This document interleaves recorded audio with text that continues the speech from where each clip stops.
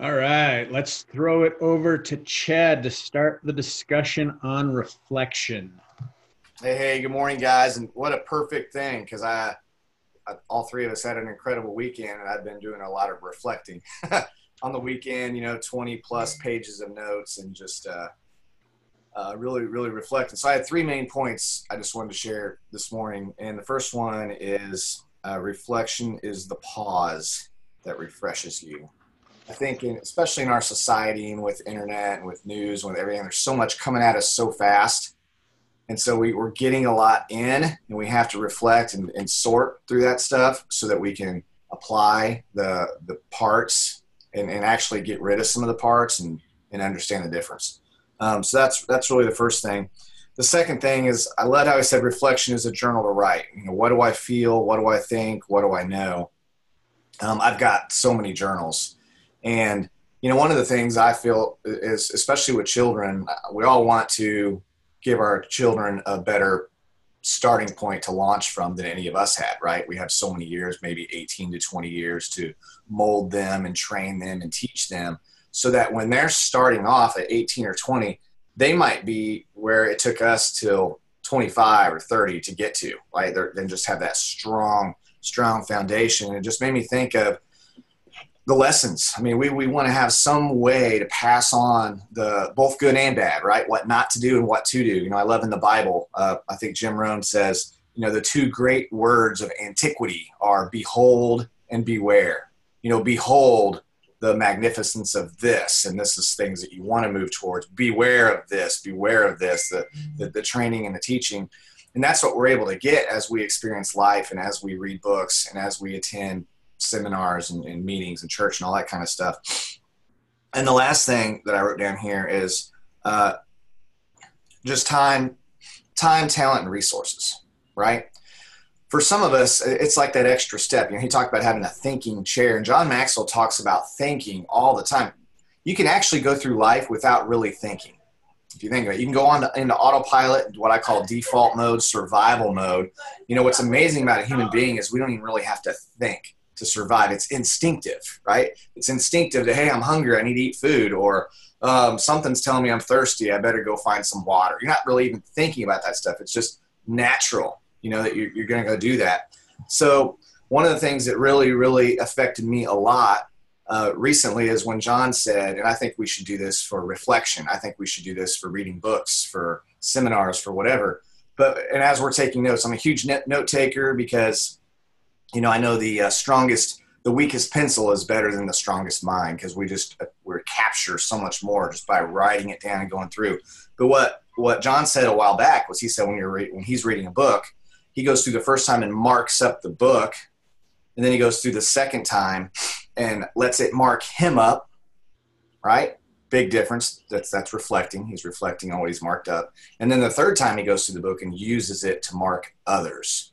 So here what we have, especially in this business, because it's learn it, do it, teach it. Learn it, do it, teach it. It should be natural. You shouldn't be keeping anything valuable to yourself. You should be capturing it and then giving it away. Capturing it, chewing on it. That's the thinking. Like a cow chews on cud. I mean, we should be thinking a lot. Some of my favorite books, Think and Grow Rich. Think like a billionaire, become a billionaire. John Maxwell's first book, Think on these things. So there's something that is really important about just sitting down and having some quiet and thinking and reflecting. And, at the end of the day, we have our time, we have our talent, and we have our resources. And so you can always tell what's most important to a person by how are they spending their time? How are they spending their talent? How are they spending their resources? So what I recommend that you do is spend a lot of that time investing in other people because, service to many leads to greatness. And I think for me, that's the best approach to one day when I'm dead, hearing well done. And that's what I'm all about. So that would be my advice. And I just love this reflecting. I love the idea of a thinking chair. Now that I'm sitting in this chair, I'm going to think. And so, yeah, I thought that was really good stuff. That's awesome. So now that Chad's taken 80% of what I was going to say, I'm going to throw it over to Tay to finish up the last 20% of what I was going to say. and then I'll just have to make something up. So Tay, what'd you have written down?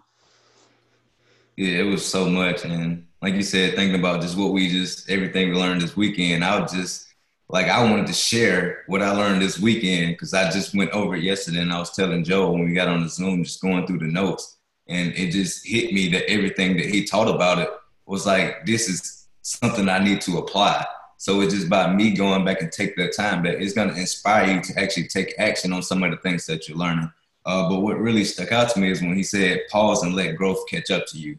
I thought that was very important because many times, me, myself, I get caught up in, I want to become. I don't want to stay stuck where I am. So I never do take that time to actually see how far I've came. And I think that's very important because if you don't, I heard this quote and I wanted to share with you guys. It says, the enemy tries to get you to go 1 mile per hour or more than your desired speed because he knows that it would exhaust you. So I was like, man, that is so true because I think sometimes we get to that point to where we don't reflect and we burn out. We don't reflect and we don't know where to go. So when he says, like, when you pause and you take time to reflect, it's going to refresh you. It's going to allow you to look at past experience. It's going to allow you to look at information. It's going to allow you to look at everything that you took time to put in yourself and draw it out in that certain moment. It will give you direction to where you want to go in life. So for me, I'm thinking like that is why it's so important because people always say like everything you need in life is already within you. And when you like literally take time to reflect, you notice like you get everything that you learn, like you read a book and it like just sticks to your soul. And you don't know what to do with it many times, but when you actually take that time to reflect, that things come right back to you and you're able to apply it in your life in that moment. So I think that's very important. And just last thing I want to share is the other side of that. I love the fact that John took the time to let us know, like, this is a law. Like, if you don't take the time to actually do these things, then you're going to get that opposite consequence of it. And Joel said some over the weekend, and it's so simple, but I just never took the time to actually be like, this is so true. He said, you can't break the law of sowing and reaping. Like, for everything that you do, there is an action. Like I said, if you don't take that time to reflect, like, you're going to burn out. If you don't take the time to actually do these things, then you're going to reap a consequence of that. So I say that not to discourage you guys, but just to let you know, once you're exposed to this, like, you have no excuse not to do it. So we know exactly what to do. John has, I think it's very important. If John took the time to spend his mornings writing from 5 a.m. to 11 a.m. on things that are important to leadership, then you have to know for your leadership and for your growth, this is one of those things that is equally important to take time, see where you're at in life and just decide where you want to go. And as you do so, you're going to pull out things that you took the time. You knew what you wanted to drink. You asked for that specific thing. And you're going to be able to get that drink, sip it, and enjoy it and know where you want to go in the next step. So I just encourage you guys, take that application really. If you just do it today, if you take time to do it after the Zoom, sit down and just think about some of the things that you've experienced over this past week, past month, past year, and really just think about those things and think like, what value can I pull out of that I can apply to my life right now? And just like Joe always say, man, just take action. Is there for a reason. You want to learn that for a reason. So it's time to just put it to work and really start reaping that harvest and understanding, like, with the law of sowing and reaping. Sowing is the easy part. Harvest is the hard part. You actually get everything that you wanted, but that's the time you have to put in that double effort. You have to put in just as much work as you did before. So I hope that encouraged you guys. And I just, like I said, I just hope this encouraged you guys to actually just take that time and reflect on everything that you've occurred over this time. That's good. I think this is probably one of the hardest things to do, like Tay was saying, because it's so hard to stop when you're going. I love what you said, Tay, that extra mile an hour is designed to wear you out. And where he said reflecting is a place to pause, to fill yourself up and to give you more energy. Learning to pause allows the teaching to set in. Reflection turns your experience into insight.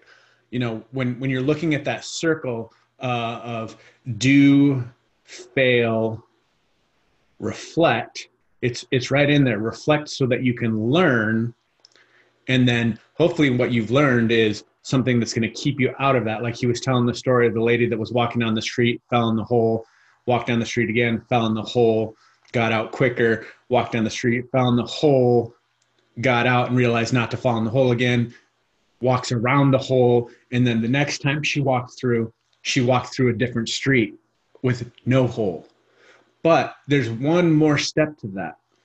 Then tell other people about that street so that they don't walk in the hole as well. So when you take the time to reflect, you also learn what you can share with other people about what you've learned.